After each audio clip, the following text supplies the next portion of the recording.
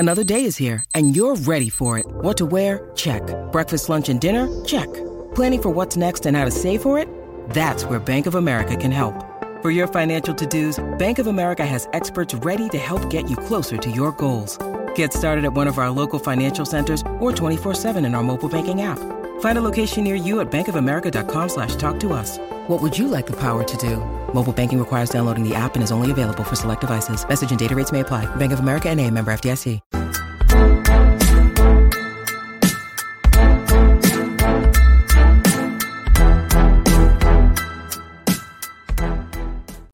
What's up, Raptor fans? It's your host of the wrap-up, Aiden Moss. I am joined by the one and the only brilliant writer and mustachier, Lou Zatzman. What's going on, Lou? Hey, man, I noticed you yourself are rocking a mustache tonight. It looks wonderful. Yeah, I have to say, even though I'm pro prostate cancer awareness, November is a bad month for me because I go mustache most times of the year. So then they're like, yo, way to go, man, you're doing your mustache. It's like, no, I'm doing this, 10 months of the year. So, but thank you. I moved to the suburbs. I had a baby. I just woke up with a mustache one day. This was not a choice. Yeah, you had a lawnmower on the side of the road suddenly. Yeah, I was like, whoa, why is this in my hands? Your grass is perfectly green for no reason.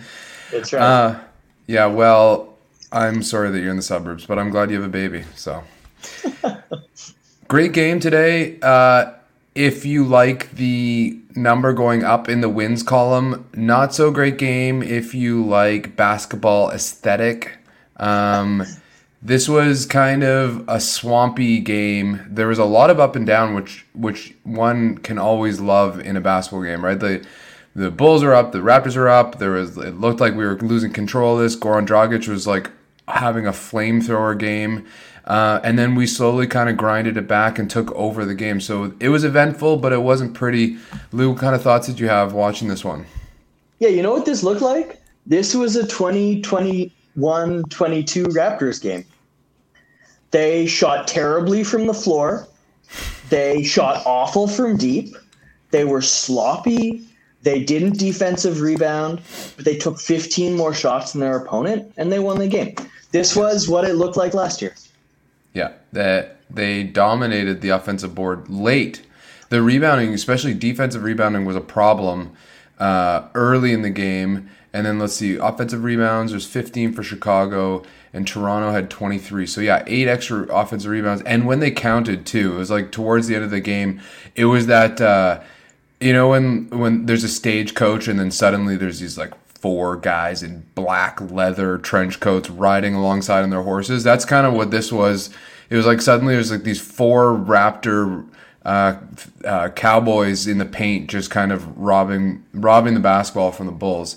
And that's what we needed, right? We needed to kind of go old school, so to speak, to grind this out. We weren't sure what kind of Freddie we were going to get.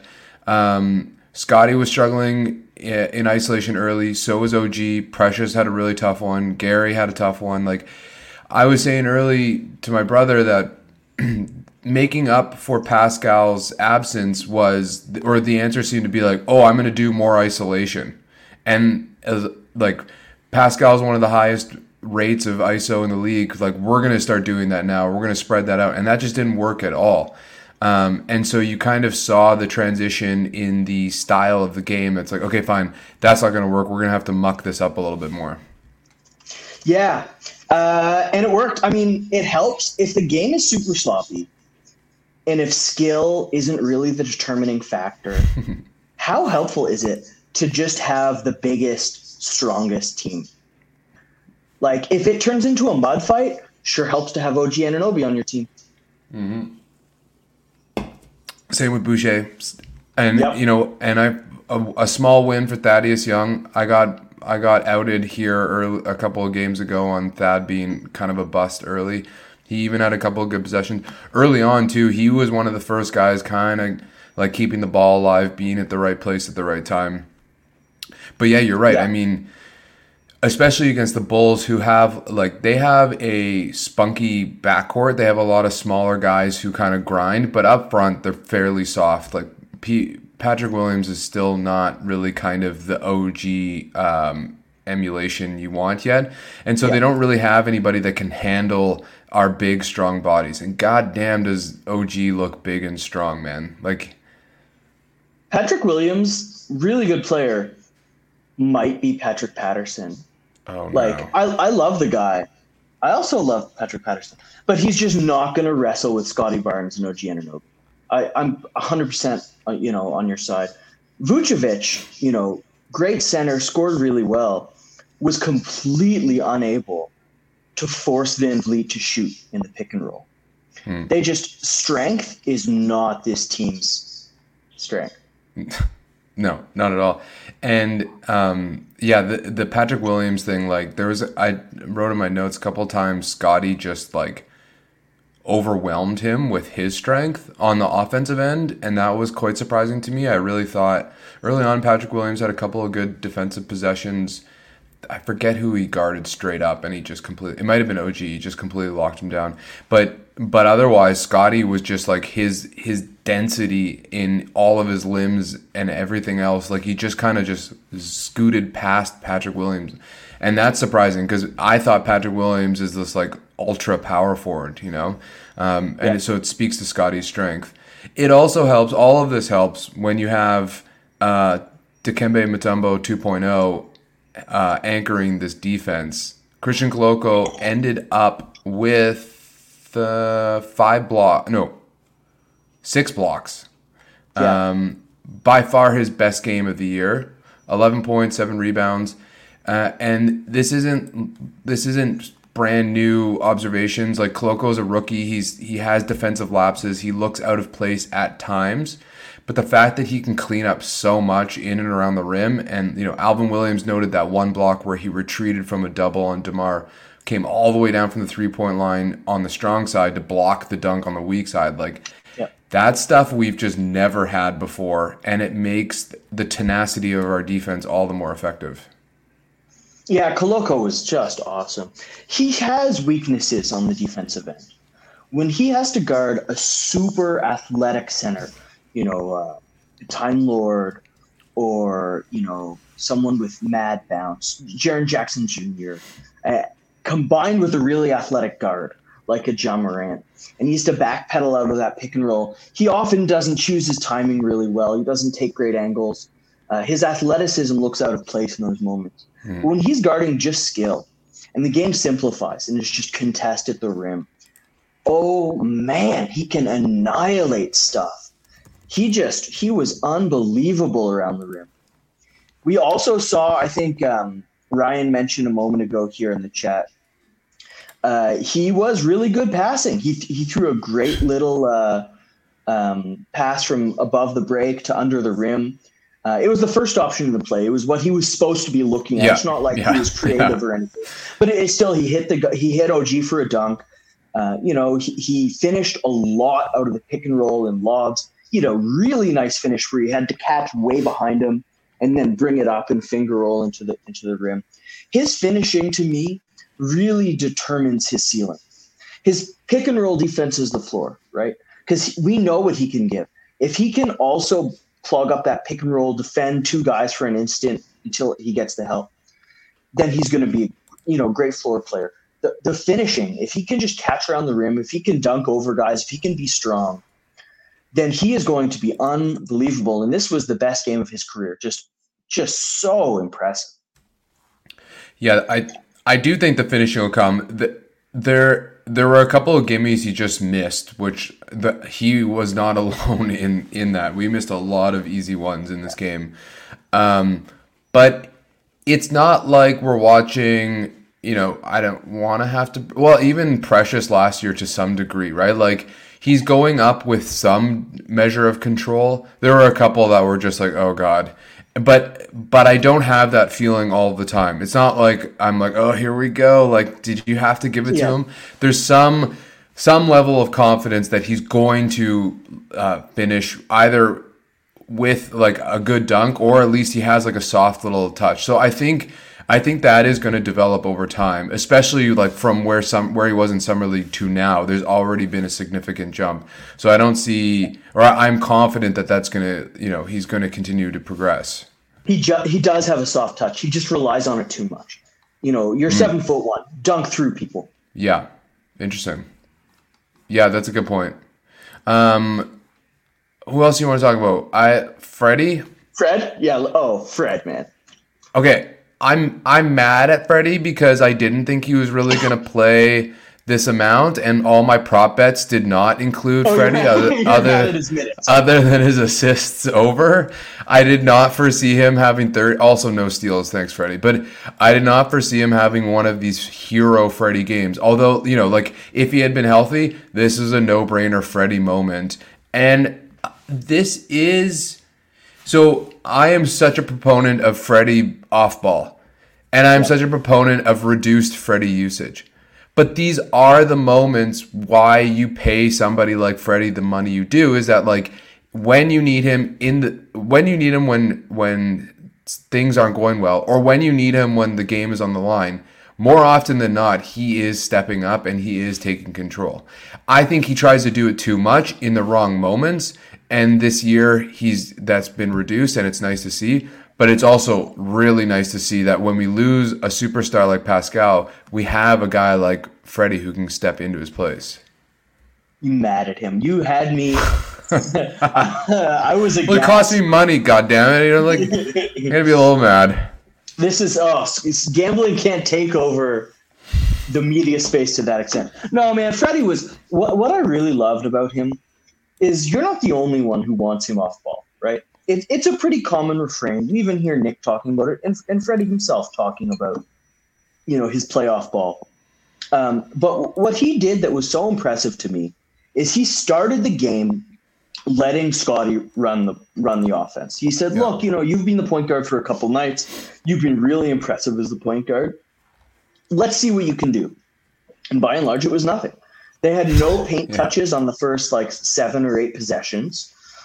Scotty spent 12 dribbles just for a turnaround from the mid-ranger, which he missed. He really was not creating for everyone. And Fred said, "All right, I can go get the ball. I can see what I can do." And he ran pick and rolls. I mean, that pass is a really good example. And when Fred succeeded on ball, that's when he was able to get much more deadly off ball, right? The game, nothing is ever static. And creating, planting your flag in the soil in one place allows you to plant it elsewhere. And I thought the same thing was true for Scotty. When he got himself succeeding off ball, in the post, he got Caruso a couple times. That's when he was catching and going and getting that north-south contact to really create those push shots. That's when he was able to succeed on ball. And he had one of my favorite plays of his entire career this game. Who, Scotty? Yeah, which only happened because he was intermittently on ball. It was the end of the first half. He had the ball. Someone was setting the screen for him. He waved him away and called up Boucher, right? Pick and popper. So he drove left, and he jumped to pass to Boucher. And then he had 2 guys jump the passing lane, pass fake, knowing that they were going to jump Boucher, which is why he called him up, and then skip the pass, threw to Fred on the weak side for 3 to end the half. That was such brilliant basketball knowledge, because that play was created as he called up Boucher for the pick and roll. But that doesn't work if you're running 30 pick and rolls a game. Right? That doesn't work if Fred is just a shooting guard and Scotty is the point guard. It works as they trade, as they work with each other, as they find each other, as they did on that play, as they did when Fred was on ball and Scotty was cutting. To end the game, Fred had the same thing, right? The jump pass fake, Scotty in the middle for the dunk. Their collective point guard duties was where Toronto really succeeded in the half court. I really went on a rant there, but I agree with you a little. But by and large, they were awesome together, and neither of them controlled the ball too much. Yeah, that Scotty pass, to me, it looked like a microsecond, what's it called? Decision, essentially, right? He read it as it was happening before it was happening, and found the right pass. That's the kind of stuff where you see why Scotty should be the playmaker and the point guard to your point, sometimes. And that's the thing. It's not that like Freddie must be off ball. It's more that Freddie must be more interchangeable. And there was a lot of the time last year, especially where he'd come like, give me the ball. And Scotty did it a couple of times this game too. I think one time OG's like, what the hell, dude? Like, just like, let me take the ball up. Why are you coming towards me? So yeah.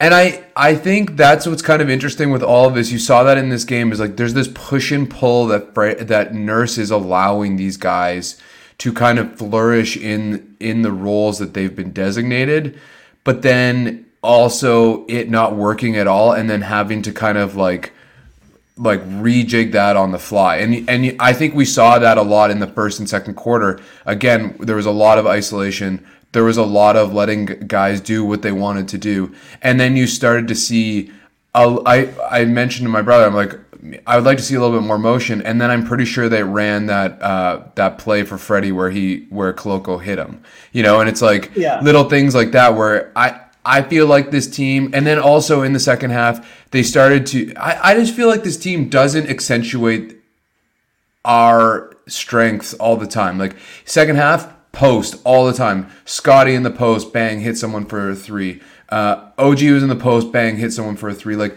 those are the advantages that I want to like kind of exploit. And I feel like sometimes we focus too much on getting Scotty the ball because he's the playmaker, as opposed to just leveraging the advantages we have. I also just went on a rant, but you know what I mean? No, 100. I could not agree more. A lot of that is on coaching. Samson said this in a podcast with me last year. I loved it so much. Last year, they were like, Pascal Siakam, you need to carry the team. And Pascal's like, well, what can you give me? They were like, the ball. Nothing more, right? We won't run you sets. You can have the ball, and that's all. And very often, and Pascal can be great like that. Very often, no one else can, right? As good as Scotty is, if you just run him 20 isolations a game, he's not going to be wonderful. No. And I thought the difference from the first quarter to every other quarter in that game was the coaching got way more creative. Right. Fred went from running high pick and rolls with Koloko to running wide pin downs off of stagger screens, catch and fire as you chop those steps running into the catch. They had inverted horns with Fred at the elbow setting a back screen. They had some Spain pick and roll with Scotty handling and Gary setting that back screen. Like they went from everyone isolates to I'm going to get deep in my playbook and pull out some tricks. Like the coaching tonight, I was very impressed by. And I actually like maybe too much. Like this isn't the playoffs. Like cool it, man. We don't need all this stuff in a regular season game. Sunday, like 6 p.m. Come on now. Yeah. But at the same time, I think like the vacuum that Pascal leaves kind of forces the issue on that. And I don't think it necessarily, like it was some of the play calling, but it also just felt much more purposeful than it has in the past. Like I think what Pascal's become means that things are just going to, like the read and react kind of stuff is going to naturally evolve out of that. Like he's just such a, gravitational force. But without him and with Scotty or Gary not really cooking, they did make a point of being more purposeful with how they were going to exploit certain matchups. And that was refreshing because I feel like that is something that has been an ongoing frustration for me with this coaching staff, is that they choose not to be as calculated, or they don't go away from their game plan offensively as much as I would like. Yeah, I agree. OG. Let's do it. Yo. Oh my God, Anunoby is phenomenal. Like the defense was crazy. The offense, that putback. What did you see? Well, I was just going to read his stat line. So he was second or first on plus minus was Freddie. Second was Thaddeus Young. But right beside there was OG, who's plus 24, 22 points, 6 boards, 3 rebounds, 3 steals, and a block, which is like low for him at this point. Yeah. 2 for 5 for 3. He had a couple of gimmies again that should have dropped. And yeah, I am absolutely in love with OG. I've been waiting for it, and it's kind of here. Like, he's finally grown into his body. He's using his strength and explosiveness in an intelligent and like sharp way. He's, when he gambled a couple of times tonight and it didn't pay off, whatever. This defensive scheme was like something else. Having DeMar doubled all the time. But in the last 3 or 4 games, like, you are seeing all of those like physical tools come together. And he's a great intellectual defender at the same time. And it is absolutely wonderful to watch. Yeah, that post up. Okay, this play I actually wanted to bring up. What a metaphorical play to describe the shift from the Raptors' last era to this era. It was so perfect, right? DeMar DeRozan guarding OG Anunoby in the post. Skill to Braun, right? OG just bulldozes him and then hits the little push shot. That was, to me, that play was an era definer in some ways. And one thing that really stood out to me, we talked a lot about, Fred and Scotty interchanging the point guard roles. You know who didn't get to run point guard really at all? Was OG. We thought, or at least I thought, we didn't really talk about it, you and I, but I thought that he would have a lot more ability to create with Pascal injured. Maybe he will in upcoming games. But I saw like 1 or 2 pick and rolls he ran. He missed one from the mid-range, got his own rebound for the dunk. But by and large, he was just filling in his second side driver, hit his jumpers, ran in transition. He had the same role that he has had for a long time. But he is, and this is a cliche, but he is absolutely be the star in your role type of guy. Mm-hmm. He was dominant with no plays run for him. Yeah, this is one of his lesser aggressive games. I think, like, I didn't get to talk about the Dallas game, but what I noted in that game and the previous one with the Spurs is that his aggression rate is way higher. He is grabbing the ball and he is going. And last year, and he's making the best of his opportunity, which is kind of to your point of like, I am going, when I get the ball, I am not going to F around here. I am just going to be much more pointed with what I'm doing. And I think that's his best. There's a play I'm going to write about with the Dallas game where he caught and ripped like on the move. And those are the kinds of plays that OG is best at. The same with some of the plays tonight where he's kind of like, he's being much more decisive, much more direct on what he's doing, and a little bit more balanced than he has been. He's still struggling a little bit, but he's definitely making strides. And I think a lot of things have to go right for this team to be where they want it to be. But OG truly is like the linchpin of this team. I think, like, if he hits his ceiling as of this season, I don't even know. What do you think his season could be, or his ceiling could be?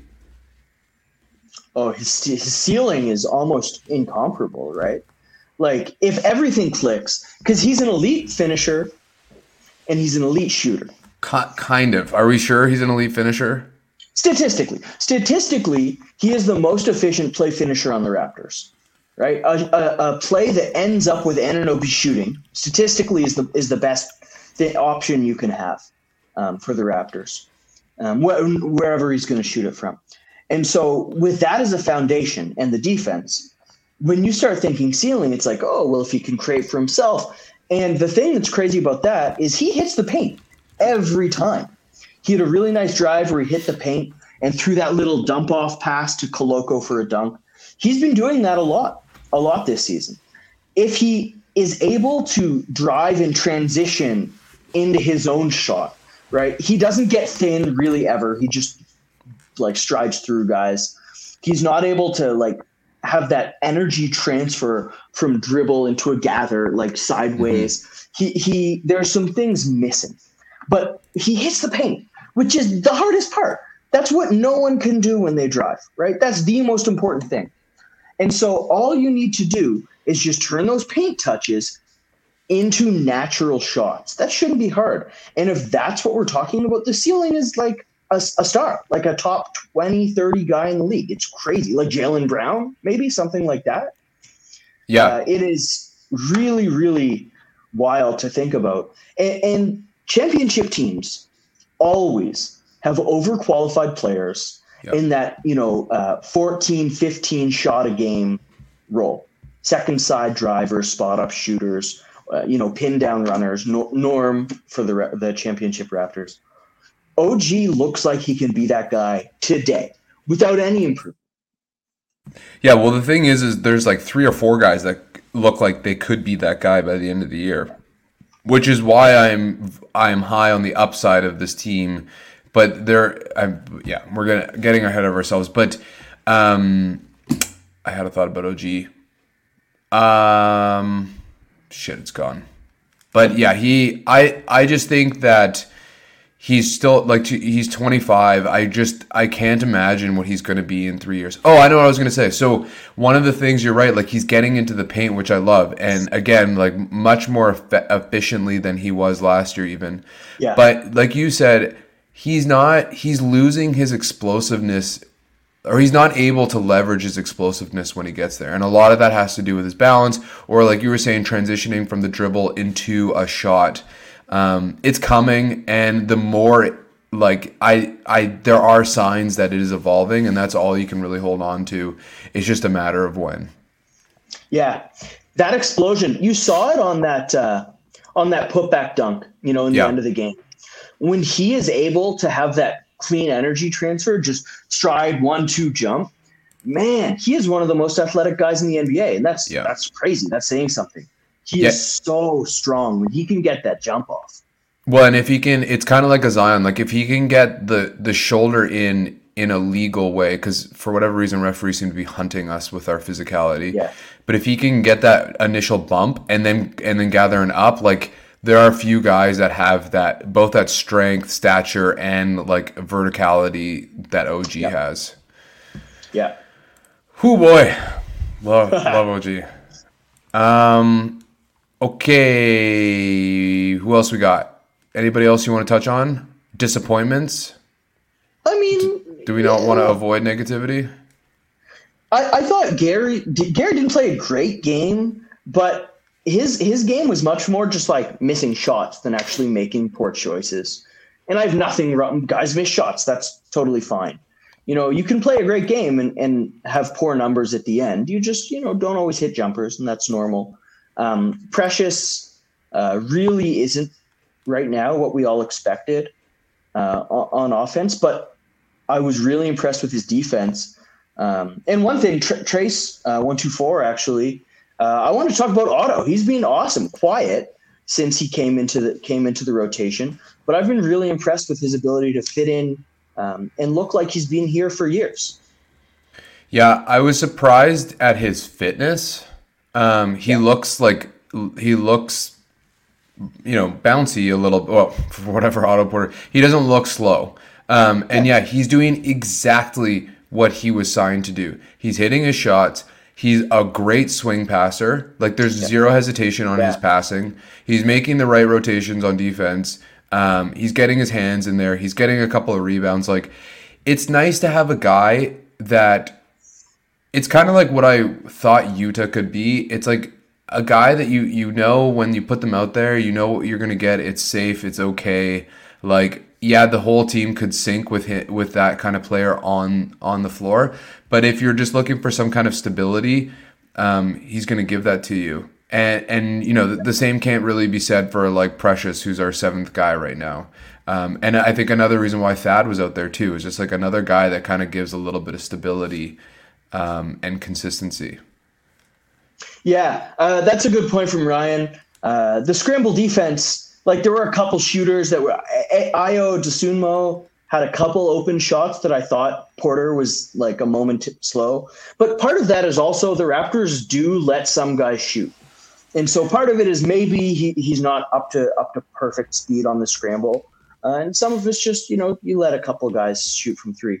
But on Porter, how often is the shooter that you sign going to have an 0 for 1 game from deep? No real frequency or efficiency. It didn't hit one. And yet was a really solid rotation player that they asked to close the game. That means that he is a good player, not just a good shooter. Yeah, fine rebounder. Like like I said, he's just he's enables you to, you can just rely on him essentially, right? Without it being like it's not like the thing is you could put Precious out there, who's a much better defender and a much better rebounder, but the vulnerability of that is what the hell is he going to do on the offensive end? And that's a monster of our own creation that we want Precious to be adventurous and aggressive, but sometimes it gets us in a lot of trouble like tonight. And so with Otto, all of the right decisions are going to be made. That's refreshing. We've not really had guys like that. And I will also say with the Gary benching, so to speak, like he didn't play the latter part of the fourth or much of the fourth quarter, if at all, I want to say. Let's just see. Gary played a minute 46, so he didn't play much of the fourth quarter, which is atypical. He's usually been our secondary scorer the last couple of games. Also refreshing to see the coaching staff not stand pat with what they like always do. And I feel like even though Nick Nurse is known for being versatile and experimental, I find he's kind of stubborn with rotations. And he always kind of like sticks. There's a couple of guys who may or may not play, but the core is always the core. And sitting Gary, because he wasn't what they needed at the time, was like kudos to Nick Nurse, because you don't see that often from him. Yeah, it was win the game coaching. And we've seen a couple games already this season where the Raptors have coached to prioritize development, to prioritize the future. We've seen Scotty getting force-fed reps.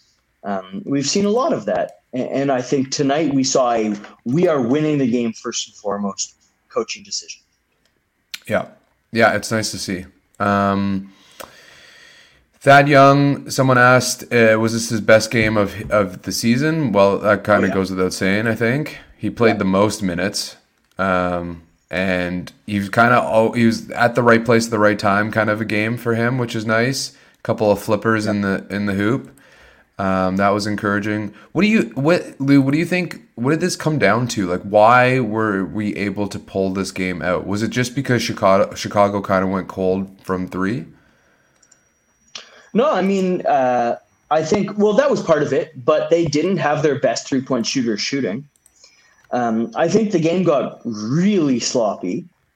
They had like 4 transition plays in a row where everyone was missing. And when the game gets sloppy, often it's just the bigger, stronger, more athletic team that wins. That's high school ball, right? Mm-hmm. It's exactly what you said when you opened the show. You said this: if you like aesthetic, pretty basketball, this wasn't the game for you. And it's true for all of our positives that we're discussing. This was not like a Golden State Warriors championship game where you just outshot them, you outplayed them, you locked them up, and you just, had it stamped halfway through the third and then went home. It was not that game. They won grimy, they won dirty, and a lot of guys sort of reverted to sort of, bad habits in some ways. But that doesn't matter because they are bigger, they are stronger, and they were able to pull it out regardless. Crazy stat. So the Bulls are 1 for 7 from 3 in the fourth quarter. We were 3 for 11. Okay, whatever. The Bulls had 10 total rebounds, one of which was an offensive rebound. We had 11 offensive rebounds in the fourth quarter and 19 total. So, like to your point, we switched the game to a rugby scrum and we quickly won. And what I love about this team more so than last year is the versatility. Like last year, we kind of had to rely on the scrum, period. This year, I feel like there are a couple of ways we can win games. We saw, like against Atlanta and the Spurs, and even Dallas, for that matter, a different style of winning games or trying to win games. And this, like you said, this was 2021 Raptors. The fourth quarter was old school that way. And that's, I think, maybe the most indicative point about Fred VanVleet, because we saw when he was hurt and the Raptors were successful in those first 2 games, I saw a ton of fans calling for, this shows that he doesn't fit in with the future of this team, because the future or the vision is 6'9" across the board, the defense. But this game, the Raptors went rugby style in the fourth quarter, and they lost the start of the fourth quarter. They were bulldozed for the first 2 minutes. The Bulls pulled the game really close. And then Fred came in, 10 minutes left in the game, played the rest of the game. He sat for 2 minutes to start the fourth, nothing. And they immediately closed the door on the game. That style doesn't work unless you have a guy like Fred VanVleet. You can have all the 6'9" guys you want, right? 5 James Johnsons do not win basketball games. They need a Fred VanVleet to run things, and he ran the show tonight. Yeah, we can't have 5 jiu-jitsu players on the court at once. Exactly. It's kind of weird because I'm looking at Freddie's stats. He's 3 for 10 in the quarter, 2 big threes, timely threes, and 3 assists. But like to your point, there was just a sense of Freddie just kind of taking over this game, and ultimately you need those kinds of players if you're going to win, and you need them at all positions, essentially. Yep. You know, like if we're going to be serious about winning games, anybody who's suggesting that we trade Fred VanVleet, unless you're upgrading him to like, I don't know, Kevin Durant, like Shea. Yeah, or Shea. Well, yeah, but what's okay? Yeah, okay, that's a different topic. But I'm just saying that like we're not getting just because we have one game where the 6'8" like lineup works is foolish to say that like suddenly we can move on from a guy like Freddie. Exactly. We're going to transition to tweet of the night. Producer Keon's going to throw it out for us. What you got for us? So for podcasters, we have, this is some random dude posting this, right? Goran Dragic is 0 for 2. Okay, this is a stat. So we got there's 2 images, Goran Dragic in his Bulls jersey and Goran Dragic in his Nets jersey, both of which he's shushing the crowd. He is now officially 0 for 2 when he shushes the Toronto crowd for booing him. So that's a great tweet.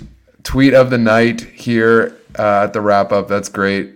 Goran is such a dingus, man. I love it. Like, we were booing him, whatever.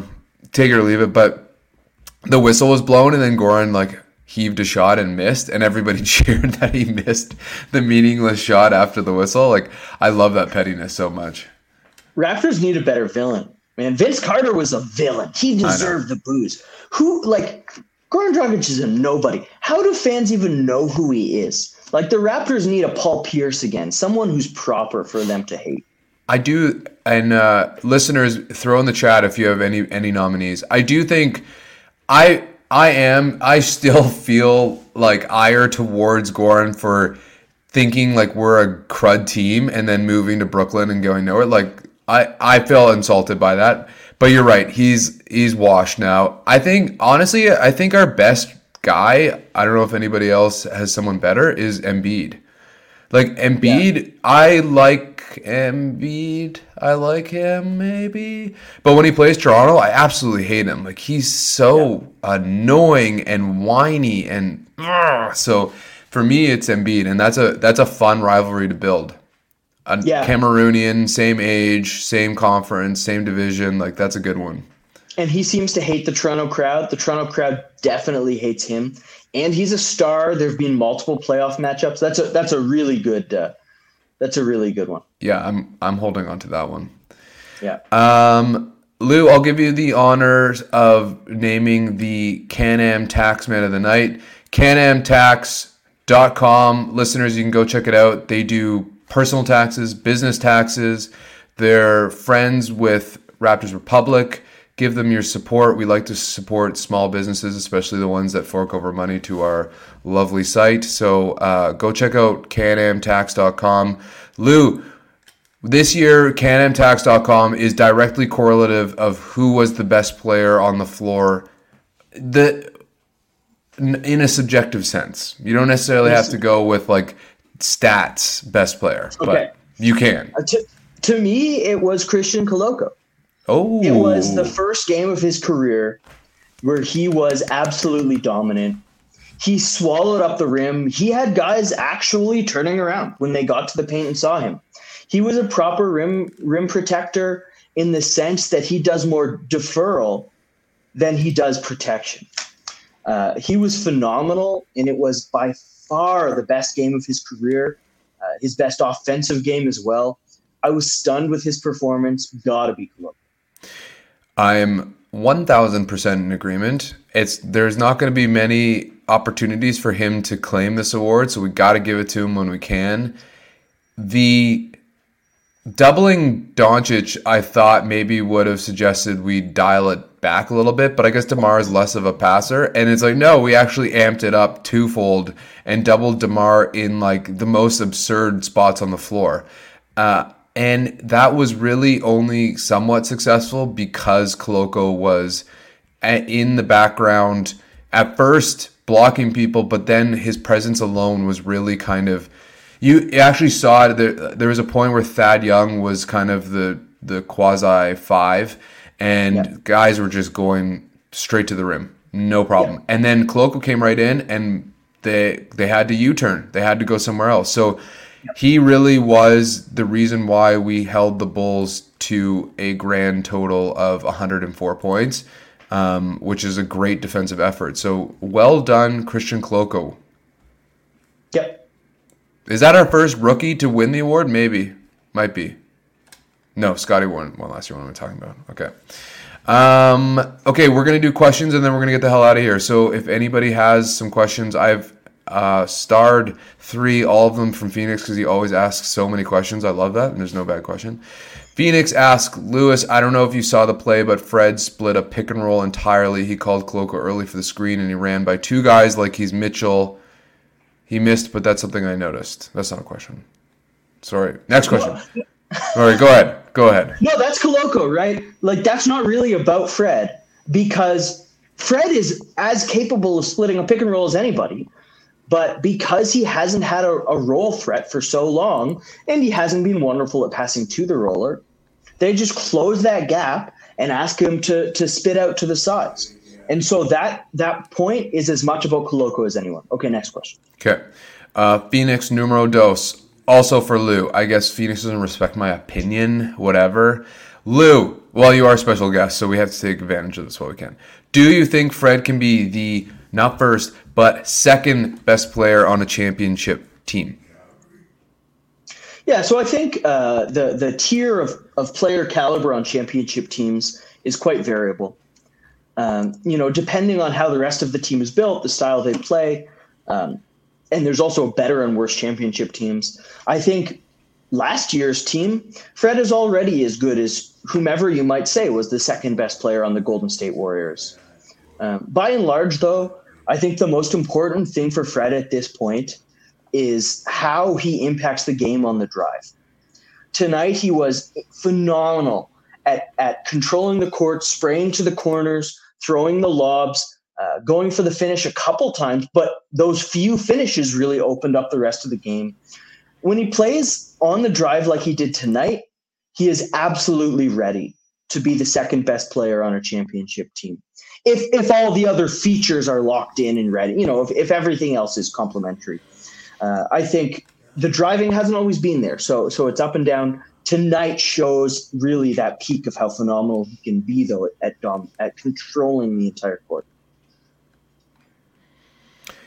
Yeah, I think I'm not going to give you an answer because Phoenix didn't ask me, but I do think he can be if the 3rd, 4th, and 5th guys are like very narrowly in contention, and I think that's what this team is going to be at its ultimate, which is Freddie will be the second best player on the team because he's our best point of attack defender. Maybe OG is, but he's up there. He's one of our best defenders. He's our best shooter. And so I think, ultimately he, like you said, when he is at his best, affecting defenses at all 3 levels, like he is our second best player. But I think Scotty and OG are going to be right narrowly there. Yep. A follow-up to the second question. Better question is, do you think Pascal can make a Paul George Butler level leap into a number 1 on a contender? I mean, Pascal is already better than Paul George and Jimmy Butler, is he not? Good question. I don't know. I don't know. I don't. It's a little too early for me to actually say that he's better than both of those players. Like Jimmy, especially Jimmy, has like 10 years under his belt now, or like 5 or 6. of being like a top player. Pascal's like, here and there. 7 games. Yeah, and then in the odd couple of games, and then chunks of the other last couple of seasons. But I wouldn't say he's better than them yet. I want to see in the playoffs Pascal do what he's doing right now. I guess that's what it is, because I know Paul George and Jimmy can do those things in like high intensity environments. I love to hear you say that, because I'm a huge fan of Jimmy, of course Butler, but Paul George. I hate the playoff P narrative. He is so freaking good. But to me, Pascal Siakam right now, because the question's not really about those two players. It's about the general tier of those players. Mm-hmm, mm-hmm. And I think Pascal Siakam is absolutely at that level. He is able to control every possession. He's able to create advantages just by being on the court. And that's what the best player is, right? It's someone who isn't just efficient in Pascal's efficiency. It's someone who isn't just able to score from wherever he is on the court, who can't just bail out possessions. It's someone who creates or converts advantages no matter what. You can give Pascal the ball with 6 seconds on the shot clock, 2 guys guarding him, and he's outside the arc, no paint touch.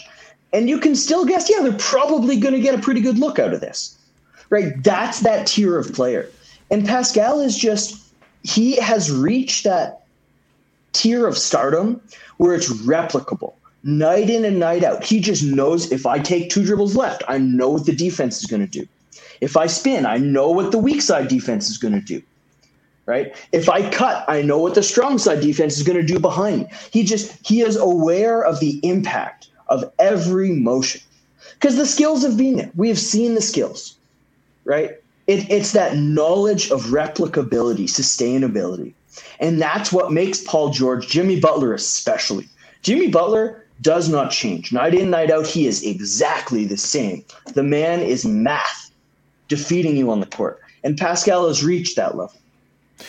I agree with you. I think he has reached that level. And I'm just saying, long term remains to be seen in other environments. But him and Jimmy are similar in that sense, that it's their footwork, it's their drawing players in and then countering again, and just making fools out of people. And it is the first time in the playoffs last year to some degree, and then especially this year, where I'm okay, baby, cook.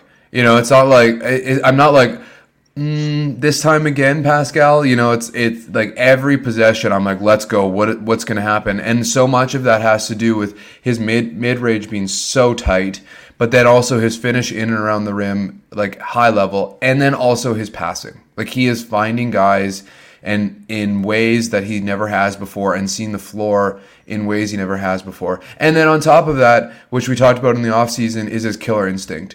And that's another thing that suggests that he's in this upper echelon of superstar. He is going to go over and over and over and over again until you figure him out, which no one has really yet. It's really only his shooting that has prevented him from having 25-plus point games. You want guys who are dicks. You want people, the best players don't just want to beat their opponents, they want to humiliate them. And a really indicative moment of superstars is what happens when they get the ball with 2 minutes left in the game, or let's say, 45 seconds left in the game, and they're up 9. Scotty is going to go dunk. Pascal is going to go dunk, and then they're going to laugh in your face. And for so long, the Raptors got dunked on and got laughed at when they were down 9 with 45 seconds left in the game. And now the Raptors are surrounded by stars, populated by stars, who are just dicks to opponents. Scotty's signature move at this point in his career is the look back dunk in transition. Yeah. How cocky, how arrogant. And Pascal is cut from that same cloth. Because you talk about the killer instinct, it's not just wanting to win. It's wanting to be an absolute, can I swear? Yeah, please. It's wanting to be an Zara, absolute motherfucker about it. Zara's gonna get mad at you, but I think by now the people listening that don't like swears have just petered off anyway. Yeah, 100%, and you wouldn't see it, right? Like he kind of has. It doesn't come across that way necessarily the same way Scotty does. Like Scotty's much more verbose and expressive and all those things. But yeah, Pascal's got it in him, and I love to see it. There's also maybe last point, but my brother and I were saying that. There is an athleticism to this team, I'm going to save that point for another time. I haven't fully fleshed it out yet. Okay. Any last points you want to bring up, Lou? No, this was fun. I think we got basically everything I wanted to out of this. We didn't mention we've talked all this about Pascal. Really nice to win a game, the first game without Pascal, huh? True that. I also will highlight, and we talked about the listeners were talking about this, but the rotations were kind of interesting. There was no Flynn or Banton today for the first time basically all year. And I wrote about it on Friday how I'm annoyed at how he has been playing their minutes. And frankly, I'd rather they both just sit if it's not going to be consistent. Do you have any thoughts on that? Oh, I agree with you. I love your 5 things, man. You're such a good writer. But I completely agree with your point. It's not an advantageous way to use your players. And so if you're not going to empower them, I'd rather you play someone else who is able to be empowered. And Thad Young really took those minutes. Koloko took those minutes, and they were successful in them in a way that Banton and Malachi haven't been. So I like the rotations tonight. Do you think moving forward, like we're going to get more DNPs from them? Probably, yeah. And or Downton coming up after a couple of good 905 games, or do you think we moved on from guards? Do you think that's what it is? That's what I kind of wonder when I was writing. I'm like, maybe this is just the slow ending, like death of backup guards for the Toronto Raptors. Well, I mean, you give them Monty Morris or something, and they're going to be playing some backup guards. So I think depending on how the team changes. Yes. For right now, this is probably the slow death of the backup guards. Actually, I think Tomo said this perfectly right here. The team looks best when they play their best players. Simple. And right now, Thad Young, Christian Koloko, Otto Porter, these guys have been better than Banton and Malachi. Full stop. That's really all it is. It's too bad because I really just feel like Flynn's like so close to being there, but it just might not ever happen. I think he's an NBA player, just on the wrong team. Yeah, I think that seems to be common consensus from the Raptors management. Well, thanks everybody for joining us. You're right. It's nice to have a first W with Pascal Siakam gone. They're going to Chicago tomorrow. I thought we were getting rid of like these flying back and forths across the country for no real reason, but apparently not. Yeah, the head-to-head, why make them in different cities? Who the hell knows? Yeah, climate change people, come on. Lou, it's always an honor. Thank you for joining us. Otherwise, it would have to have been myself monologuing for an hour, and no one wants that, so I really appreciate it. Always a pleasure, man. Okay. Thank you all so much, and thank you, dude. I love talking to you. Yes, sir. Maybe we'll see you tomorrow. Maybe. All right. Peace out, everybody.